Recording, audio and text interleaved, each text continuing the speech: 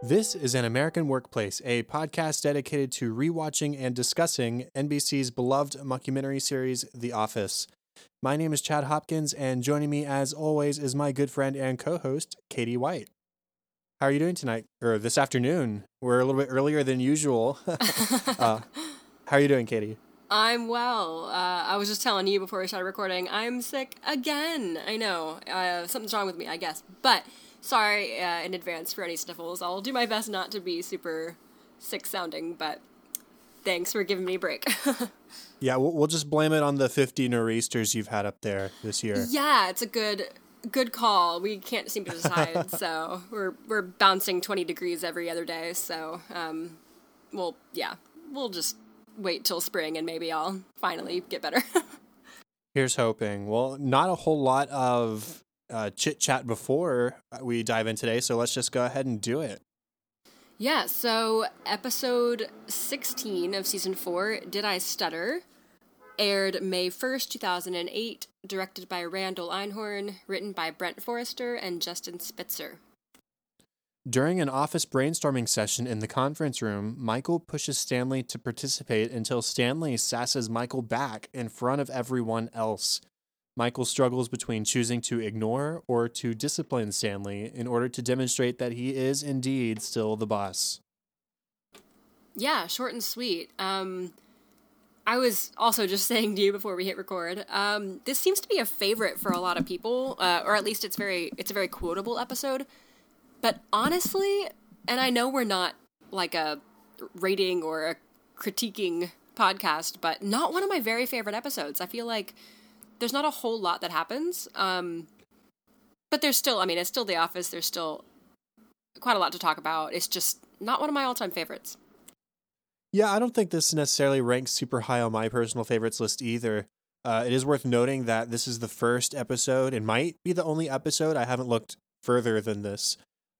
But it's one of the only episodes to feature a line of dialogue as the title.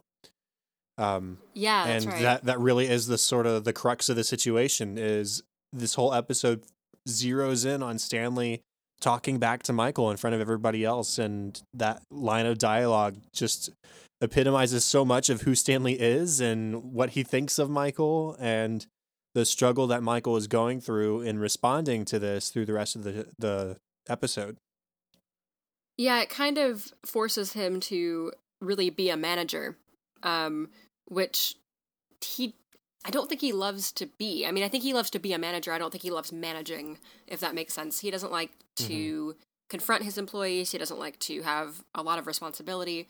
But as we see in this episode, he struggles with finding that balance of he wants to be everyone's friend, but he needs to discipline at the same time. And especially someone who just has no respect for Michael, he really struggles with that. So we get to see a bit of that kind of growth on Michael's end into becoming a manager today.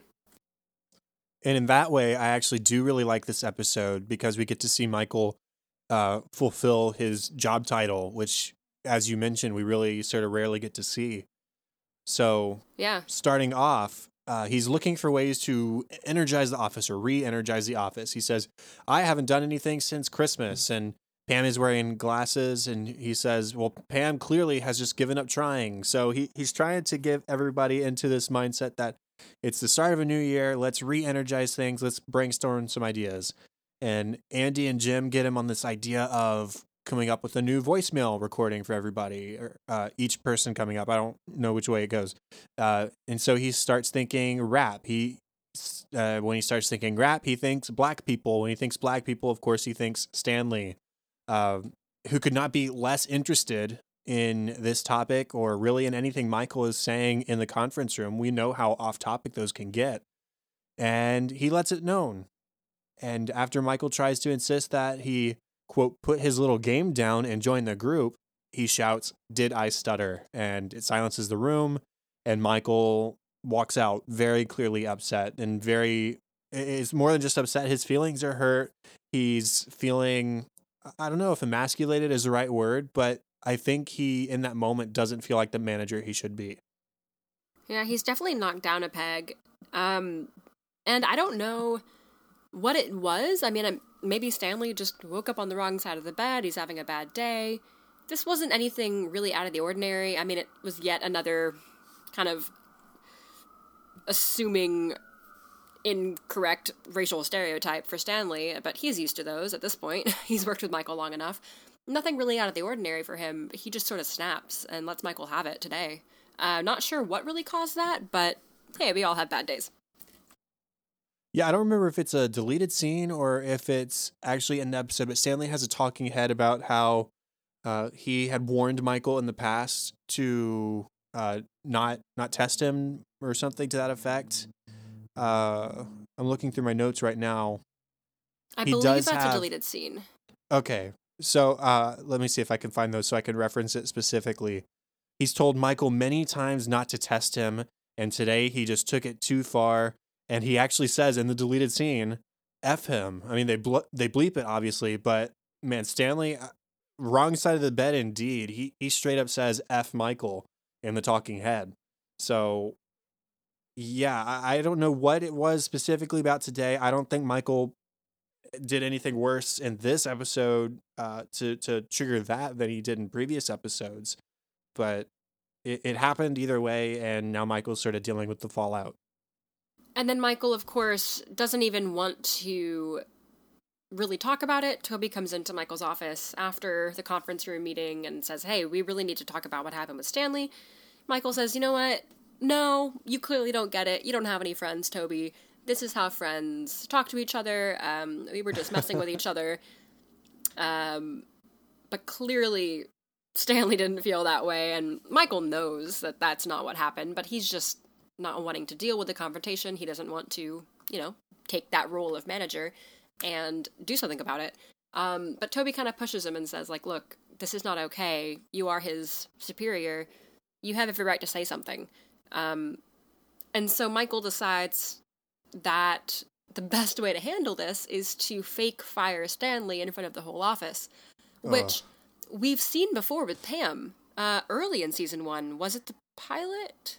Yeah, it was the pilot. Yeah, where he fake fires her because she supposedly stole. This was in our trivia, actually. She supposedly stole Post-it notes.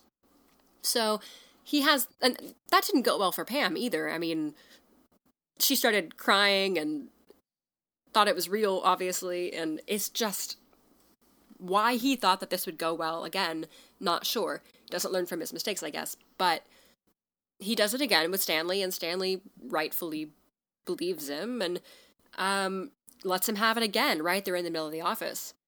And Michael says, well, now you've learned your lesson. This was a fake firing.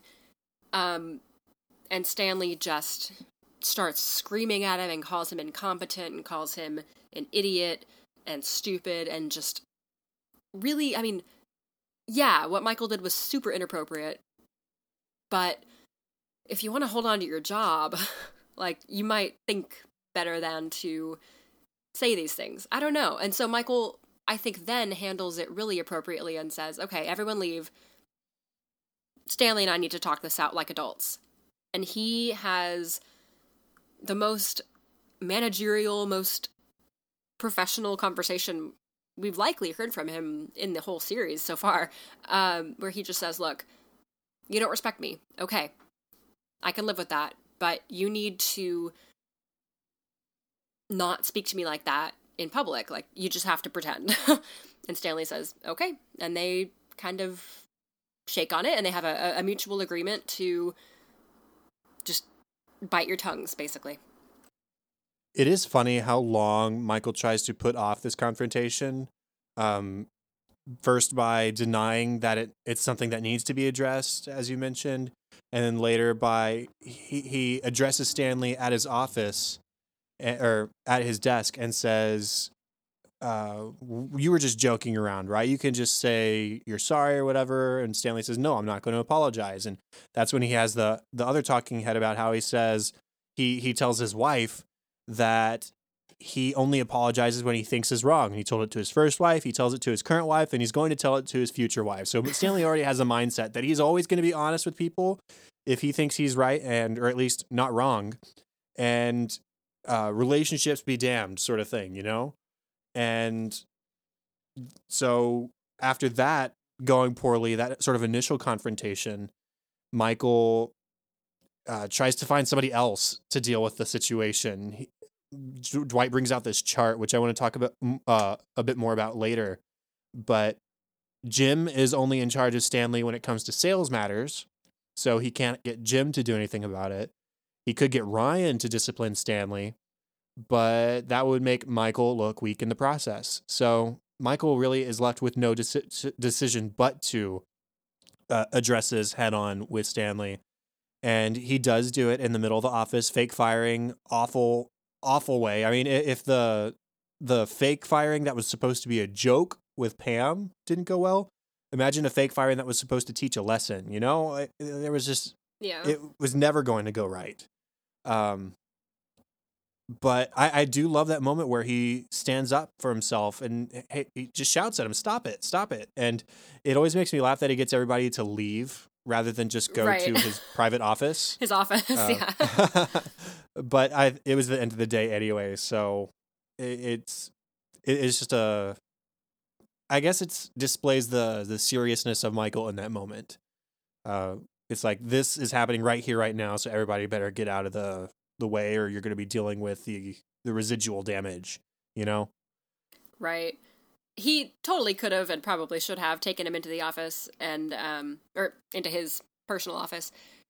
But it's kind of a power move in a way to just make everyone else leave. True. At the end of the day, and it looked strong, and whatever. That always kind of bugged me too. I was like, you could just take him into the conference room or the office, but I think he knows that people eavesdrop on his personal office because we always get like camera shots through the curtains or through the blinds rather, and you can hear. I hadn't thought a whole lot about making them leave, but I don't hate it. In the commentary, they even revealed that Michael originally told the camera people themselves that they needed to get out.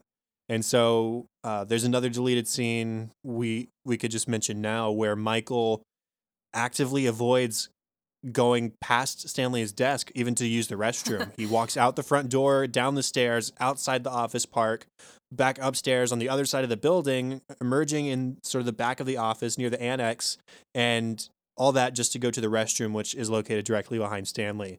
And so in this isn't even a deleted scene. It's just something that was originally in the script, or they filmed it and they cut it or whatever. He told the same thing to the cameras. You can't stay here. So everybody get out. Nobody is supposed to be privy to this conversation.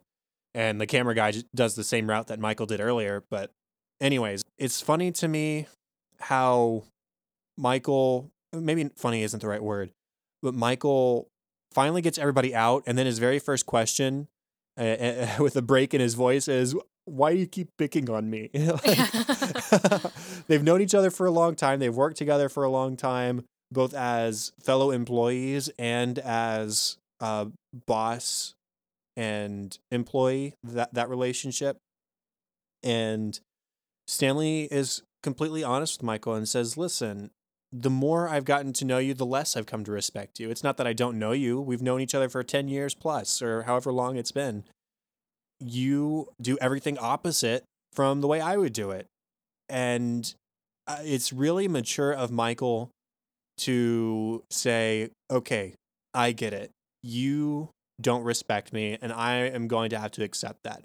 That is not something that Michael accepts easily, I think. I mean, we've talked so much in the past about how much Michael wants and even needs to be loved by other people. And to have this long-term relationship with this guy revealed to be nothing more than an obligation, there's no friendship there whatsoever, then Michael sucking it up and accepting it and saying, "Okay, we're going to move past this, because in the end, I'm still your boss, and if you want a job, you're going to have to treat me as such." So good on Michael for finally sort of laying down the law. And then, of course, in one of the very last scenes of the episode, I guess it is the last scene, Michael's having another conference room meeting and comes up with some dumb idea. It was the caroling in July or something for the his clients. And he asks Stanley what he thinks, and Stanley, maybe taking their new deal a little too far, is like, has the potential to be your best idea yet, when clearly it was a dumb idea. And Phyllis kind of speaks out and says, I think it's really dumb, or something like that. And Michael says, all right, everyone out except Phyllis. So that's sort of his new go-to tactic, since it works so well with Stanley. Maybe not the best idea, but he just has this new kind of tool in his toolbox for getting his employees to cooperate with him. And I'm going to mention one more deleted scene now, just because it's so relevant to what we're talking about.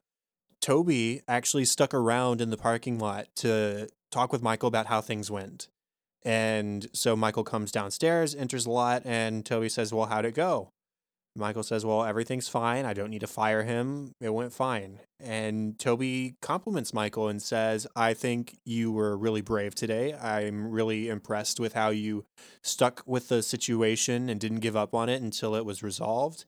I think that you displayed to your employees that you're the boss and that you were firm with them. And I think that was really great. And so it's really interesting in this episode to see Toby finally sort of step up and do his job.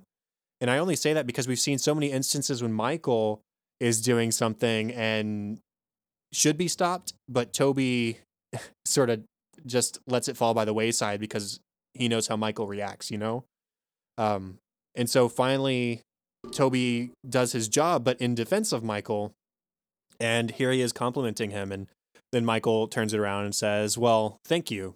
But meaning, coming from you, it means absolutely nothing. You're the worst.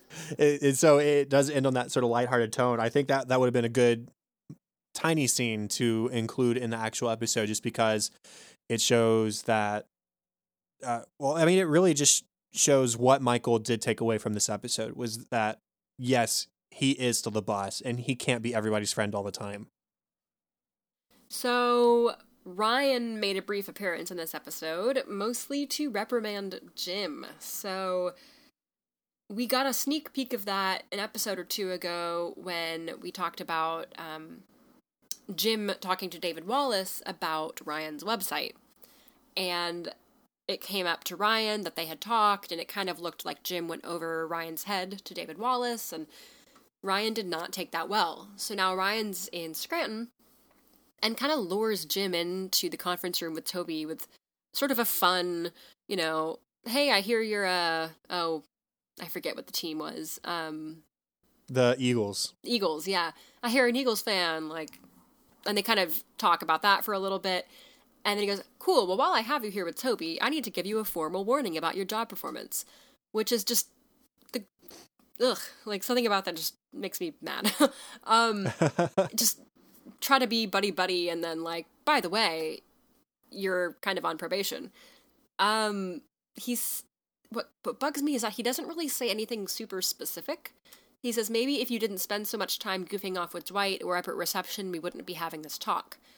He says, I know how seriously you don't take your job, or something like that. Which, his sales are evidently decent or good. So it's not like his sales are suffering. So I'm just not sure what Ryan is referring to. I think he just doesn't like Jim. And that always has kind of bugged me, that he would just not necessarily make up an excuse, because maybe Jim's sales are suffering and we just don't see it, but presuming that they're not, or assuming that they're not, Ryan's just being a jerk. But we knew that. We knew he had that capability. So now Jim is sort of in some hot water. Yeah, I think that Ryan knows that Jim is a competent employee and does get his work done and does have decent numbers. But I think also that Jim pissed him off by talking to David Wallace, however innocent it might have been, which, knowing Jim, it probably was pretty innocent. It was just talking about the website. I don't think Jim's end goal was to get Ryan out of Dunder Mifflin, but that pissed Ryan off, and he is basically using his knowledge of the way things were before he left to use as sort of blackmail against Jim, because Jim does goof off, especially in the past when Ryan was there. Not so much anymore, but that's still a lot of specific incidents that Ryan could refer to that might cost him his job with David Wallace. And so it really is sort of a form of blackmail where Ryan is saying, listen, I know things that you've done here because I saw you do them. And I'm your boss now. And if you want a chance at keeping your job, you're going to have to put out a lot more than you are right now. Which is also super backwards because Ryan and Jim were, if not friends, at least friendly back when Ryan was just the temp. And Ryan kind of joked around with Dwight and Michael and stuff too. Like the one that comes to mind in the pilot when Jim puts Dwight's stapler in Jell-O and Ryan comes up with the like flan or whatever it was, like the puns about Jell-O. He was totally a part of those jokes and laughing along with everybody else. And all of a sudden, now that he's Jim's boss, all of that was, reprimand worthy. It's just backwards and manipulative and yeah, but that's the new Ryan. It made me wonder just now if it has something to do with Pam as well, because after Ryan got this job at corporate, we saw in the first time he appeared at that back at Scranton after getting that job, he tried to invite Pam to dinner, talking about animations or logos for Dunder Mifflin Infinity. And that's when he found out that Jim and Pam were together. So I don't know if there's some sort of jealousy there, compounded with Jim talking to David. And then additionally, Toby is there. And I don't want to sick anybody on Toby for this, but Toby has had a crush on Pam too. And he has his own little talking head after this formal warning saying, well, all this time spent goofing around at Pam's desk and hanging out with Pam has finally caught up to him.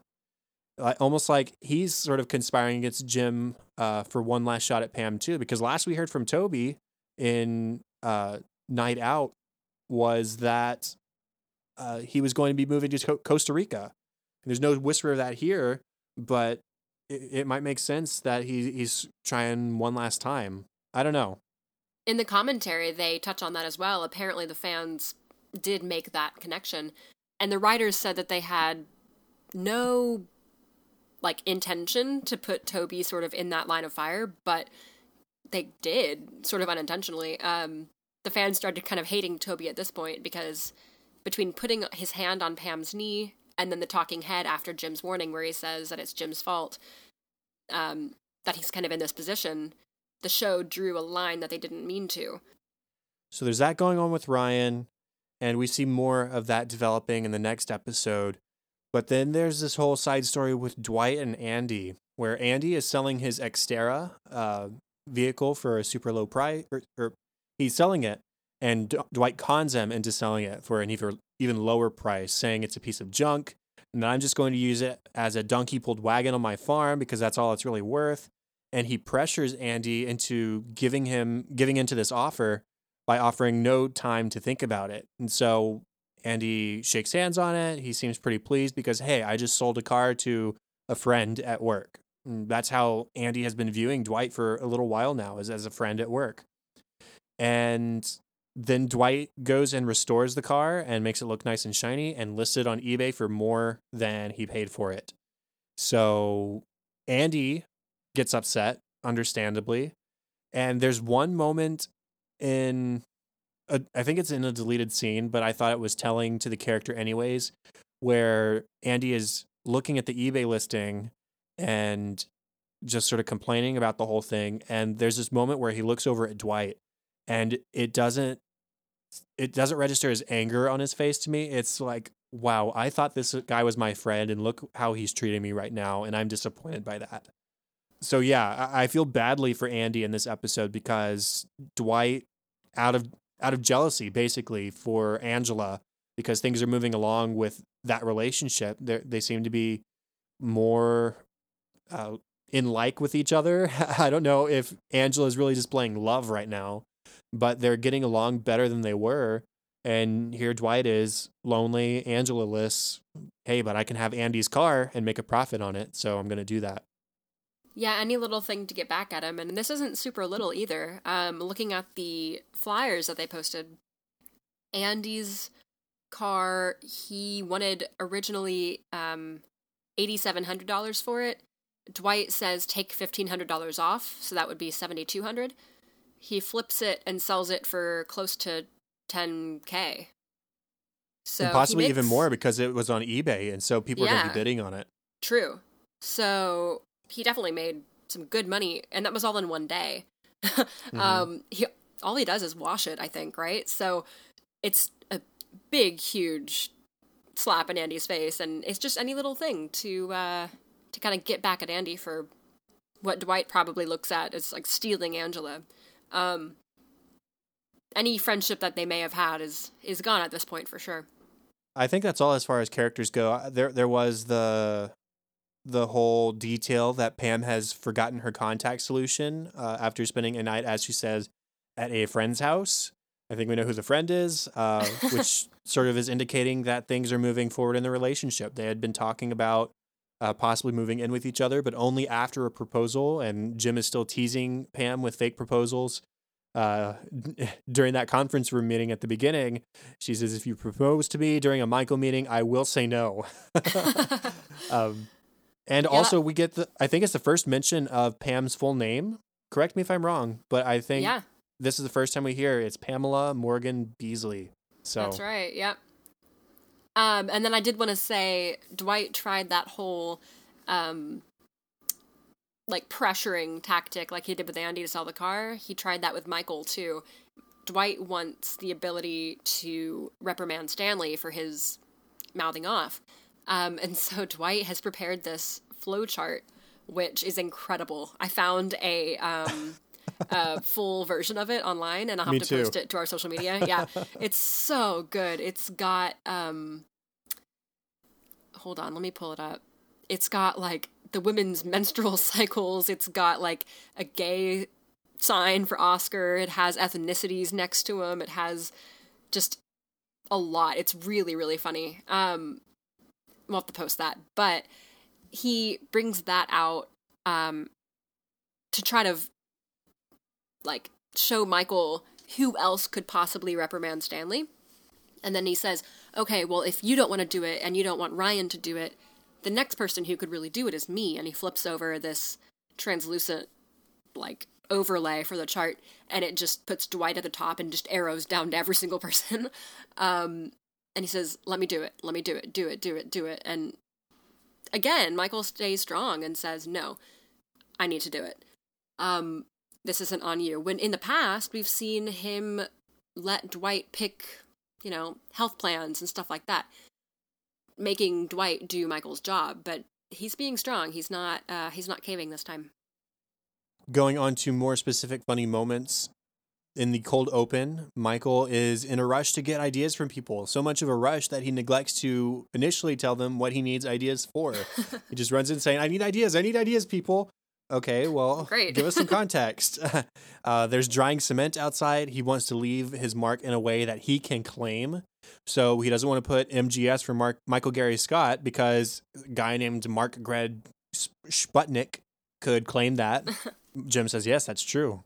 He doesn't want to draw pictures. Handprints are a good idea, but a face print in the cement is even better. And so they lather up Michael's face in, it's revealed in the commentary that it's KY jelly, which I can't decide whether I want to accept that as like canon, and they asked around until they found somebody on staff who had sex jelly on with them. Or if it's just like a fun tidbit. I think it was Vaseline, like it was in a Vaseline jar. But was it? Props, okay. Yeah, the props team was actually like use KY, but I think I saw a Vaseline jar in the shot itself. Okay, gotcha. That makes me feel Either better way, anyway. Really funny.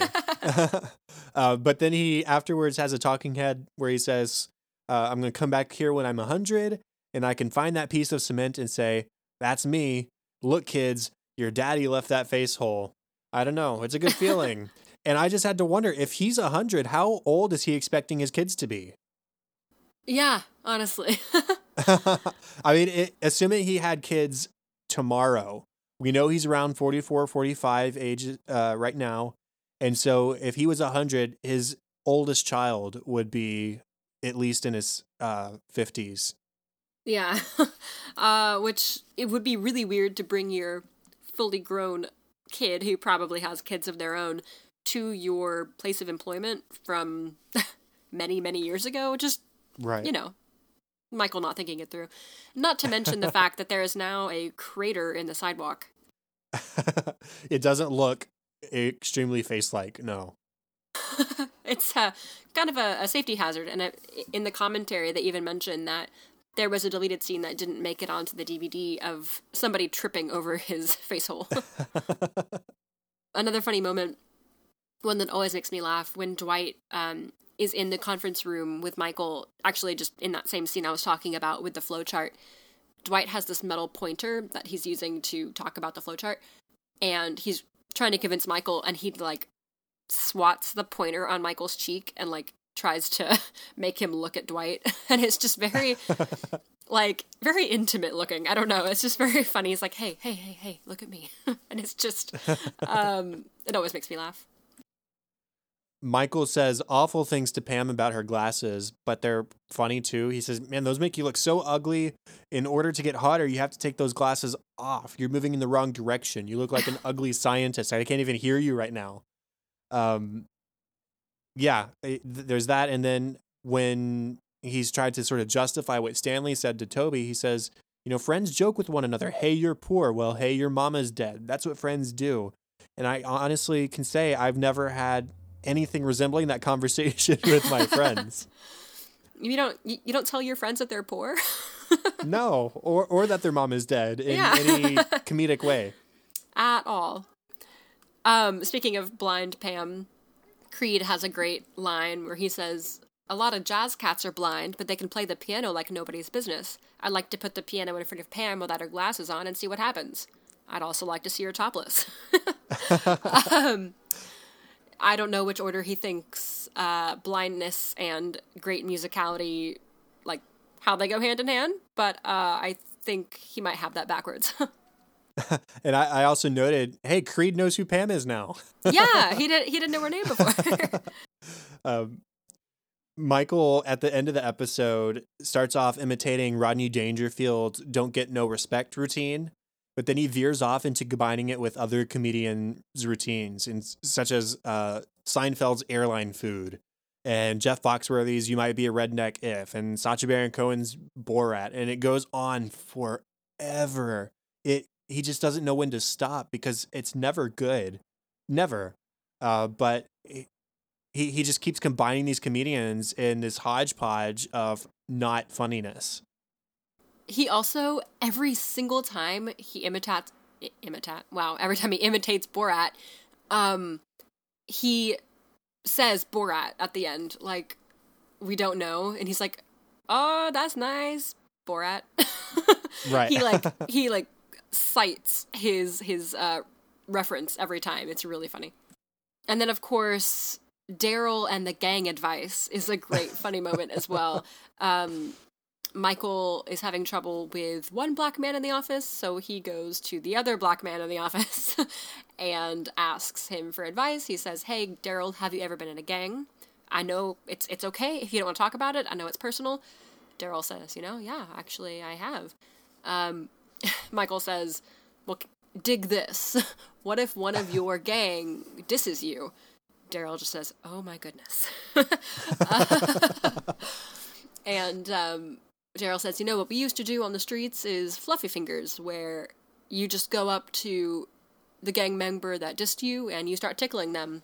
And then they'll start tickling you, and before you know it, you're laughing and hugging and going to church and getting ice cream cones, and you're just back to normal. And Michael, of course, totally eats that up and believes it. He also mentions that he was members of the Crips, the Bloods, also the Latin Kings, also the Warriors, and the Newsies. Yeah. Newsies, definitely not a gang, but That's not how gangs work. I don't think they typically allow multiple membership, but Yeah, maybe... I mean, my extensive gang knowledge would tell me probably not. Yeah, our time on the ghetto. On the ghetto, right? I love the initial part of that energy brainstorming meeting before Stanley sasses him, where Andy suggests, hey, let's record a new voicemail message with more zing and pep. And Jim immediately says, I've got another idea. How about an even newer voicemail message with more zing and pep? And Andy just turns and looks at Jim like, seriously? But Michael goes along with it and says, yeah, that's the kind of thing I like to hear. Even better. That always makes me laugh because it's like one of those, it's a sort of a prank. I mean, it's not really, but it's just one of those like easy mini pranks for Jim. Like that took no effort, no planning. It was just a little thing just to mess with Andy. And because he knows Michael so well, and Michael mentions, yeah, maybe a rap or a rap rhyme.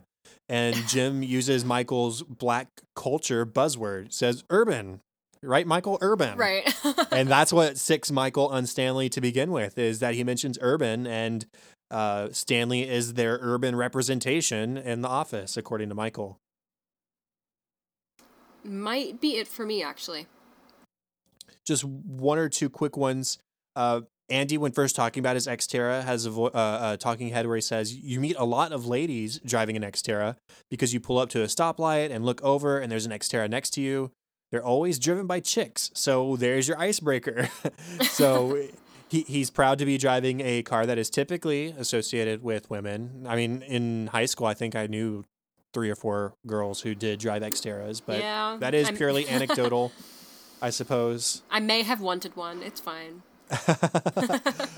And then Kevin, at one point in the episode, approaches Pam to tell her he likes her glasses. And you think, oh, that's nice.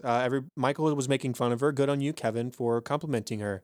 And then he says, well, all of my past girlfriends have worn glasses. It's kind of a turn on, like librarians. And then he asks her to say, these are due back Thursday. And it just becomes, it's what convinces Pam, yeah, I'm not going to wear my glasses anymore today. She takes off her glasses and we can just tell how blind she is. Yeah, what did she say? 4,200 or something like that? Yeah, something crazy. And lastly, as far as funny moments go, another Kevin moment. After Michael forces everybody to leave, Kevin is in the front entry of the office building. And he's got this talking head about, wow, they are both mad. Michael is in one corner and he is mad. And Stanley is in the other corner and he is mad. And that's about it. And it's like, well, thank you for the insight, Kevin. We couldn't tell that both of them were mad. And he's so proud of himself and excited for what's going on. But it's nothing. Ultimately. He thinks there's like going to be a cage match or something. Yeah. What about deleted scenes? Deleted scenes. Speaking of Pam's blindness, she asks the camera crew to really, really unfocus their lens. And she goes, no, keep going. Really, really unfocus it. How blind she is. She wants to like exemplify that. She goes, this is what the rest of my day is going to look like. And she cannot see anything, or rather the lens can't see anything. We pan over to Dwight. It looks like he's trimming his nose hair. Creed's doing something weird, and it's just funny to like A, see what she sees, and B, she's saying like, you know, it's actually kind of nice. I don't have to deal with the office, at least visually, for a whole day. It's kind of a rest. Yeah, going along with that, when Ryan first shows up, he hands Pam a bagel. And he goes on about how New York City has the best bagels and the best coffee and the best women. And then he takes the bagel he just threw at her, which, I mean, she's barely seeing any of this because she's not wearing her glasses at this point. But he scoops out the meaty part of the bagel. He takes out all the extra fluff, leaving just the shell. He says, this is the way women do it in New York. Less carbs, you know. And Pam has a talking head saying, yeah, if I had seen what he just did, I probably would be pretty mad. Also with Pam and the glasses, Phyllis compliments Pam on her glasses, but when Pam says back to Phyllis, yeah, I like your glasses too, Phyllis reminds her that she's married, so she can wear glasses, because boys don't make passes at girls who wear glasses. Which is just, ugh. And then Kelly disagrees after Phyllis leaves. She says, just kidding. No, I really like your glasses. I like the whole Tina Fey, Lisa Loeb thing that they give off. And then it cuts away to Kelly in a talking head, and she says, guess who's the cutest new girl in the office, or something like that. She just wanted Pam to keep wearing her glasses so that Kelly would be the new cute one. Yeah, that was my favorite part of that deleted scene. Michael has a talking head about how Stanley talking back to him like that was him reaching out and saying, "You're not paying attention to me, Dad." He says it's exactly what he did as a kid with his own father, and he sort of suggests that it might have been the reason his dad left, which, I mean, honestly, that's not true, but as a kid, that might be a perspective you would have. So we get a little bit further of a glimpse into Michael's sort of psyche and his upbringing and relationship with his father before his stepfather entered the picture. But he says, Stanley can't make me leave because I have a contract. And he, in a separate one, says that he's put Stanley on a pedestal for too long. He says, jerks don't belong on pedestals. They deserve to be up where people can see how jerky they are. He calls it a big marble jerk stand, but literally up where people can see something is the definition of a pedestal. Yeah. So Michael goes up behind Stanley and considers tickling him using fluffy fingers, but he can't seem to do it and walks away. And Jim actually confronts Toby about the formal warning. He says, Toby says, it's more of a productivity issue. Jim says, well, my numbers are good. Toby says, well, Ryan thinks they could be better. And then Ryan has a talking head about how going after Jim is a risky move because David Wallace likes him, but business is about taking risks and getting out on the open highway with the top down. And then he tries to take the top down on his convertible, which I imagine he put up just for this moment, because we see in the episode when he drives up that it's down, you know? Yeah. So he literally set himself up for this moment, and it jams and it's awkward, but he tries to play it off anyways. Michael holds a meeting with Stanley in his office where he makes a big, huge to-do about putting a letter in Stanley's file, basically saying, I guess, that he's on a warning or that he mouthed off or something. And he says, once this is in your file, there's literally no way I can take it out. It's in here forever, which is just not true. You could just take it out. But it's like a 3-minute scene of Michael just, okay, I'll give you one last chance. Stanley says, don't care. Okay, well, one last chance. It's just slowly inching towards the file, and Stanley just does not care at all. And then after he finally drops it in and gives in to Stanley, he says, well, I haven't mentioned the second letter that claims everything that the first one said is a crazy lie. And Stanley's just done. He's gone. But that is funny. One last one for me. Pam, in the parking lot on their way out, confronts Jim about what happened in the office because they're getting to that point where they really can't hide anything from each other. And so Jim tells her, and she gets really pissed off at Ryan and talks about bashing his face in, hitting him with a stale bagel, hitting him with their car, because she doesn't think it's a crime if she's not wearing her glasses. And I just had to add, yes, Pam, it would still be a crime. It's still a crime. but it is amusing how passionately she sort of jumps to Jim's defense rather than trying to come up with suggestions on how Jim could behave better in the office, because that's not what it's about. It's about Ryan having some sort of weird grudge. And it's nice that she says, I don't need my glasses to know that something's wrong with you. Like, she doesn't need to see him. She just knows. It's cute. Right. We did get a commentary for this episode. Anything to mention on that?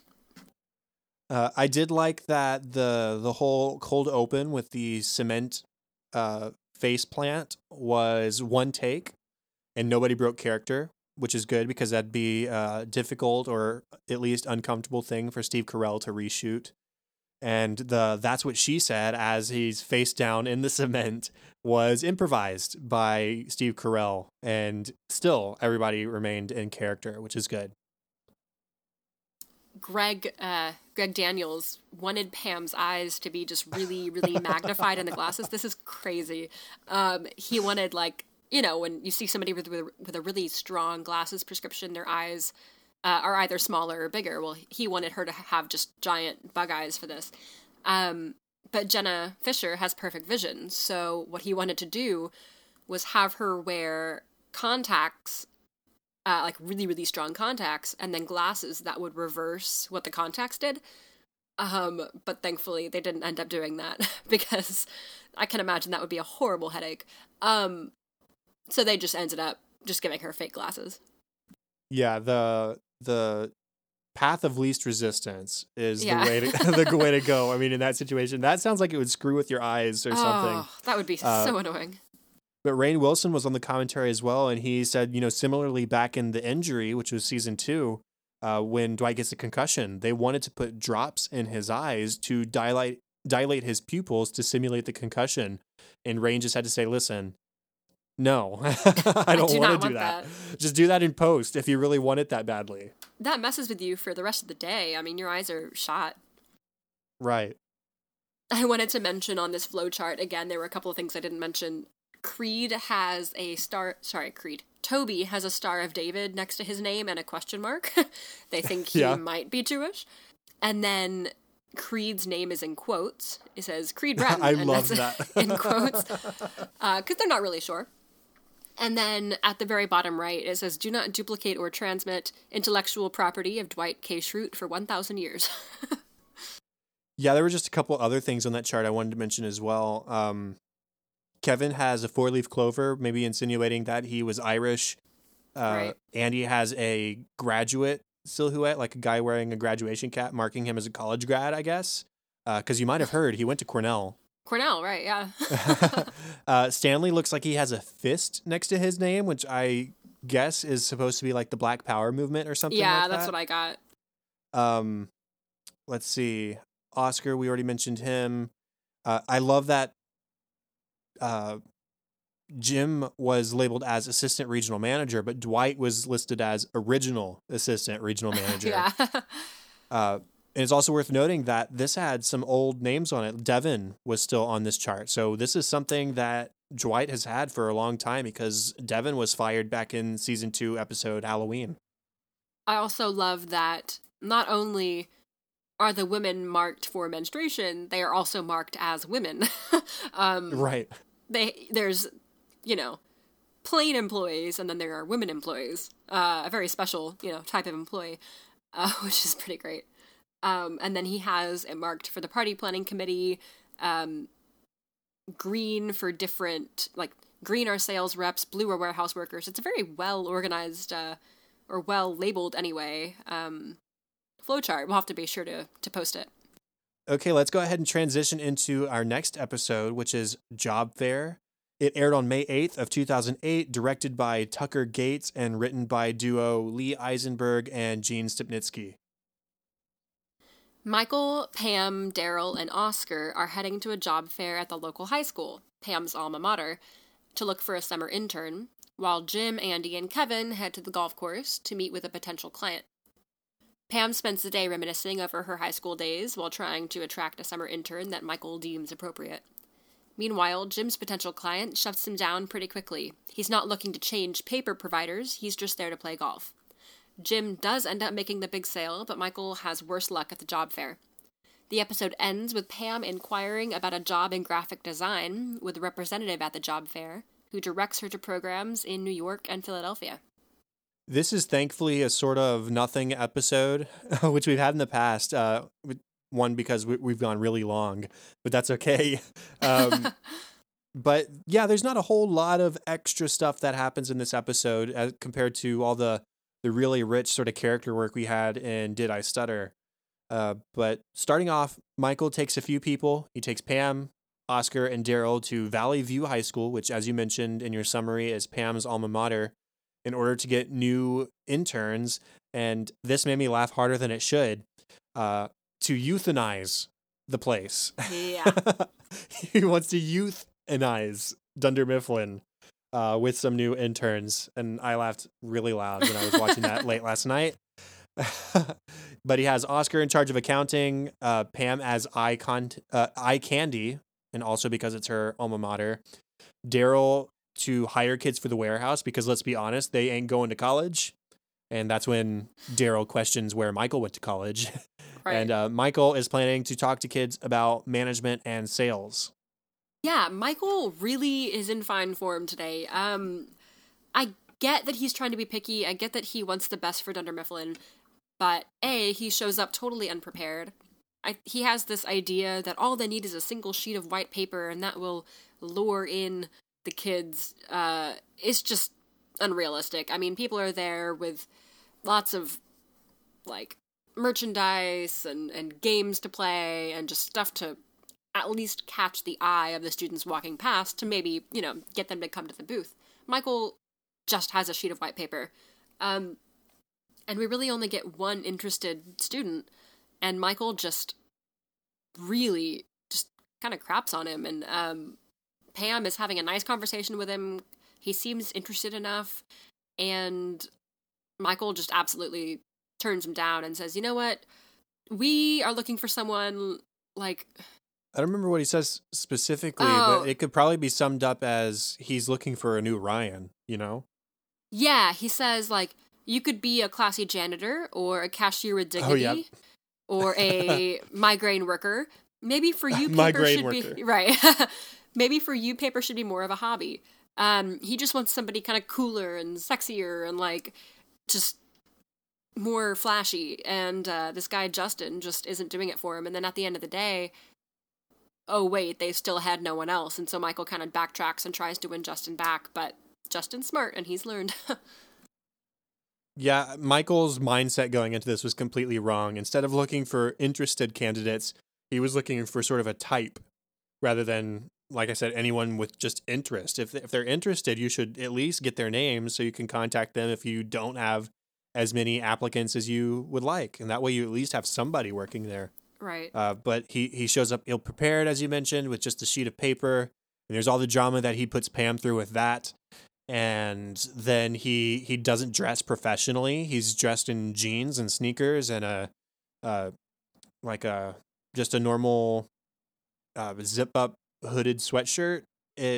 It's not professional at all compared to Daryl, who's wearing a button-up and tie, and I believe Oscar is as well. And it's just, this isn't the setting for trying to act cool and act like these kids' friends because they're looking for a job. They're looking for something that they can get college credit with or at least some sort of light pay for the summer. And then he has to go and ruin it later by announcing to everybody, yeah, we don't do either of those things, but it's a cool place to work and you're going to have fun and you're going to laugh a lot. But yeah, we can't pay you. We can't offer you college credit. And I just love, if you remember in Diwali, back in season 3, I mentioned a theory where I said, I bet the writers resolved to have Michael always pick up a microphone if there was one present. And this episode only helps to reinforce that theory because the moment he realizes there's a microphone, somewhere where I can let my platform be known. And he goes straight there and makes a fool of himself and just ruins his chances of getting anybody for the rest of that time. I had forgotten that. Yeah, we have this episode, we have the Booze Cruise, we have Diwali, the Dundies. Mm-hmm. All of those. Yeah, he picks up a mic. That's really funny. So far, my theory is holding true. We'll have to see pushing forward if that continues. I really didn't have a whole lot else to say about... Well, I guess it should be mentioned that Pam... so Justin signs his name on the piece of paper, so Pam has to go look for a blank sheet of paper. So she goes to the old art room, and on her way finds like a trophy case with Roy's picture in it because they went to the same high school, with sort of his football accolades in there. And she says, "What was it? 9 years of my life." So he's still sort of commemorated at the high school as a sports hero. Yeah, to be fair, I do think that was a deleted scene. Oh, that's right. Yes, you're right. But still, it is worth mentioning for sure that she does get those old memories resurfaced. I mean, and she's so totally exasperated with Michael because of his antics with their quote blank canvas of plain white paper, and it has to be Dunder Mifflin specific paper. A plain old sheet of printer paper from the art room isn't enough to satisfy Michael. And so she drives 20 miles round trip back to Dunder Mifflin just to get a single sheet of cardstock, which, by the way, Michael only told her to bring one sheet in the first place, even though Pam said, should we bring a few extra? And Michael insisted, no, we only need the one. And, well, here they are. And then another deleted scene. Shortly after Pam has arrived back at the school with the new sheet of paper, Michael is talking to somebody else who appears to have interest, and he offers him the sheet of paper to take with him. And so Pam just made this trip for nothing because they just handed over the second sheet of paper to some random kid who ends up not being interested in the job at all. Pam, of course, fills out an application at the job fair, or tries to, for a graphic design company, but she learns that she's not really qualified for the position. However, apparently high school kids are qualified. But it listed all of these programs, including Illustrator and Photoshop and a bunch of others that I didn't even know, that she should be proficient in, and she's not. And the representative says, you know what, don't worry about it. If you're really serious about learning, you should look in New York or Philadelphia. And so we kind of see her wheels turning, and she's like, yeah, okay, maybe I'll consider a program out there. Yeah, and this comes right after Michael has sort of not scared her off, but pissed her off to the point where she decides to get out of where he is for as long as she can. Because when he's trying to make up with Justin, he's extremely rude to her, calls her the office hottie, tells Justin that she might do him because she's already dated 2 others in the office that they know of. And so she storms off, and he says, you know, I'd never tell her to her face this, but she's a wonderful person and a gifted artist. And Oscar calls him out on it. Why wouldn't you tell Pam that to her face? Like, why, Michael? Why would you even consider making somebody feel good for once? And it's ridiculous. And so we're left at the end of the episode with Pam really honestly appearing to consider going somewhere else to pursue art further. And then, of course, we have Jim, Andy, and Kevin at the golf course. Jim, of course, just had that interaction with Ryan in the last episode where he's on probation. So Jim is taking this very seriously. He is golfing with a potential client, trying to win him over. He says, you know what, I have some pretty important plans with Pam. I can't afford to lose my job right now. So we're gonna try this. He's really, really trying. And the client, unfortunately, is just not interested. He keeps turning him down. Jim keeps pushing and says, you know what, like, I gotta try. What can I do to win you over? And it takes the whole day, but Jim breaks him down. He gets to him. No help from Kevin or Andy on that front. They kind of just slow down the process, it seems. But he was insistent and won. He was persistent. Jim does say, yeah, Ryan put me on probation. Remember, he was the temp here. So he's making it very clear what he thinks about Ryan being his boss now. But he is very persistent. He says, I'm going to do something I've never done with this job. I'm going to try. And so he offers discounts. He asks what can be done to get this guy, Phil, as a customer.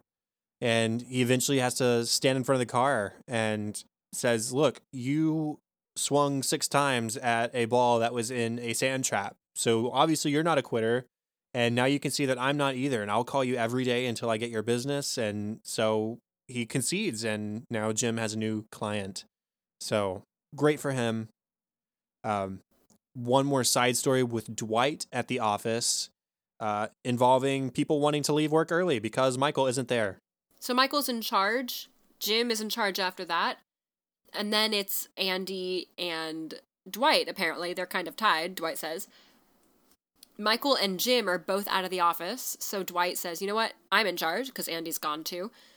But the rest of the office really doesn't have any regard for that. They say, you know what? Let's just go. Our 2 actual superiors aren't here. So why should we be here? Everyone except Dwight and Angela leaves. So that kind of gives them a moment alone in the office. Not that they really speak, but there's a little bit of tension there. I think Dwight definitely notices that the other person there is Angela. And then Dwight, of course, calls Michael and says, "You should know everyone's left. I've taken down their names and docked them a personal day." Michael says, "Why should they, not leave? I'm not there. Jim's not there. Why should they be there too?" So, yeah, that was pretty funny. Yeah, Dwight seems pretty put out by it because it seems like all he really wanted, and we've seen him power hungry in the past, but in this instance, I think he just wanted some responsibility and to be respected by his peers when he is theoretically in charge. And Michael just won't even acknowledge that in that moment. And you mentioned there might be some tension between Dwight and Angela being the only ones there, maybe a little bit at first, but what I noticed more than anything was that they started to be courteous to each other, waiting in line for the copier, Angela offering a bless you when Dwight sneezes. They open the door for each other once or twice. So maybe not romantic wise, but relationship wise, they appear to be mending, which I think is a good thing. Yeah, that's a good point. I had noticed those things you said, but I hadn't really put that together. They probably wouldn't have said those things or held open doors for each other in a full office, but you kind of have to either, fight or extend courtesy. You kind of have to go one way or the other when it's just the two of you. Now, going on to funny moments, how about we start off with Michael? Always a good place to start. There was a moment towards the end where he has the mic, of course, and he starts crapping on all the other jobs represented at the fair. And he says, H&R Block, I don't even know what they do. He mentions a funeral home and the actor playing the funeral home director or whatever. Bless him, but he just looks like a funeral home director. They did a great job casting. That was perfect. And then he says the Air Force, and this just badass looking Air Force guy just turns his body and looks at Michael, and Michael kind of steps back and says, the Air Force is cool. Right. He backpedals pretty quickly on that one. Yeah. When Michael first asks Pam to go back to the office to get a sheet of Dunder Mifflin paper, she asks, "Are you serious?" And he says, "Yes, and don't call me Shirley." Which, she didn't. not the proper response, because the correct precursor to his response would be, "Surely you can't be serious." Obviously a reference to Airplane.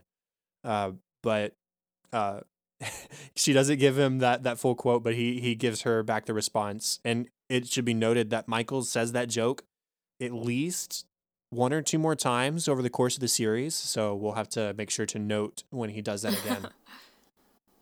Also, Michael, he's got a talking head regarding the job fair. He says, "All of these jobs suck. I would rather live jobless on a beach somewhere off the money of a large inheritance than have to work at any one of these crap holes. They suck."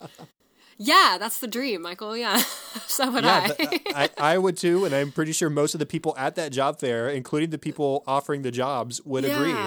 As cool as the Air Force is. If you could live on a beach, yeah. Yeah, off a large inheritance and not have to work, jobless, as he puts it. Yeah, that's not too shabby. Pam talks about memories at her old school when they first arrive.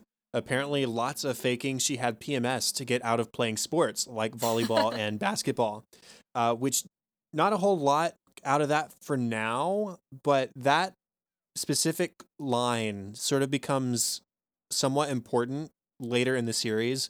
I'll try and make a note to revisit it because I'll leave it at that. There are some things that it maybe conflicts with a little bit later. So anyways. Andy has a funny and kind of annoying talking head where he says, "People assume I'm great at golf, but like everyone, I hated golf lessons as a kid, so I used to hang out at the sailing club instead." Just dripping with money. It's just fairly annoying. Neither of those things are universal experiences. Yeah, he's trying to make us relate to him, which we are just not. Golf lessons, I can almost see. I had a friend or two that played golf growing up, but that's probably, I guess, because their dads played golf. I didn't have one person that I I know who took sailing lessons. Granted, we're from Texas, so not a whole lot of sailing inland, at least. But yeah, I mean, he just drips like Connecticut money. Yeah, Andy also hit 1,200 golf balls the night before this match as prep. He got lots of blisters because he was swinging a club 1,200 times or more if he missed a few times, which ruined him for playing the next day. There's this glimpse of him taking gloves and filling them with lotion to ease his sore blisters as he tries to play a game of golf. And that it just sort of reminded me of people like in college who would pull all-nighters studying for exams only to oversleep or to be so mentally exhausted that they end up doing worse than they would have done had they gotten more sleep. Right, It's the yeah. same sort of situation where you over-prepare and it makes you underprepared.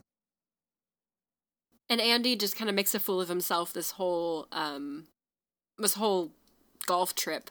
He decides to race the others to the next hole and takes off in the golf cart. He hits a bump and flies into the sand trap. And the golf cart just completely disassembles. The roof comes off and he just goes flying. Which, I mean, I've never been on a golf course, but I would imagine that would get you like kicked off, maybe. Yeah, probably. He's kind of making a fool of himself in a big way. Kevin also being there when Phil, the potential client, first mentions, how about we make this interesting? Bet $10 a hole. Why not? And Kevin just starts endlessly listing off these like golf game betting variants that I've never heard of. And I don't think the others had either, but it just further goes to show how deep Kevin's sort of gambling addiction is. We've seen him play poker. There was an episode, it was safety training, actually, where they were making bets all day long about various things going around the office. And now here he is. He's made a history of betting on golf, too, and he's planning to continue. I think one last one for me. Jim has successfully won over this client. They go back to the office and have a couple of beers to celebrate. Michael and Pam and the others come back, and Pam sees the beers and says, "Beers, you got him?" And they're like, "Yeah, we got him." And so she gives Jim a big kiss, and they try to, oh wait, we're in public, we're with our coworkers, let's try to be professional, and they shake on it awkwardly.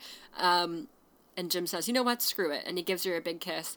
And then Michael just walks up and just smiles and gets too close and says, "Yeah, kiss her good." And they both just stop and like turn around and look at Michael like, it's just creepy. Back away.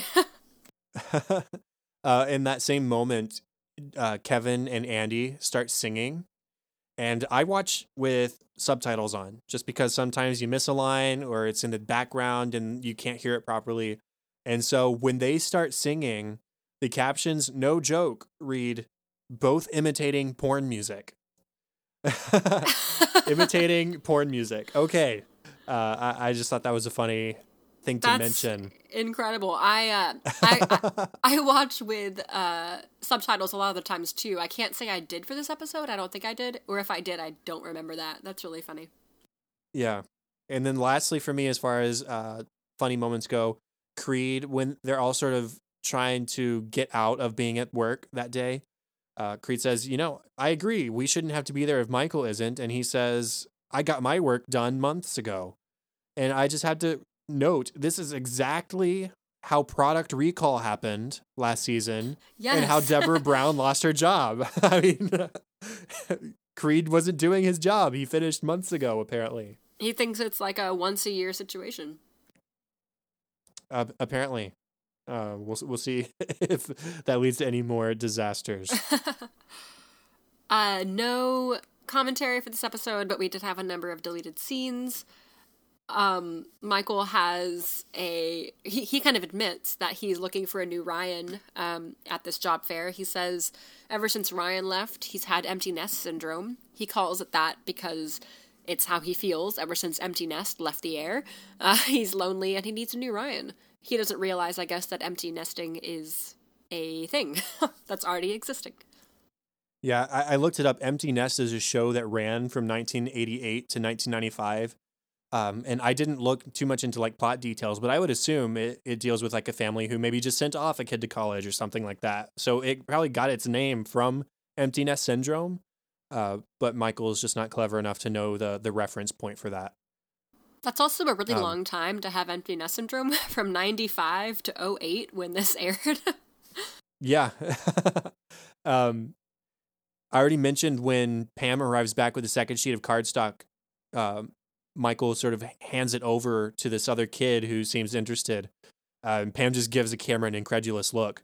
But this kid had his polo shirt collar flipped up. And it's not too long before Michael has his jacket collar flipped up in solidarity with this kid.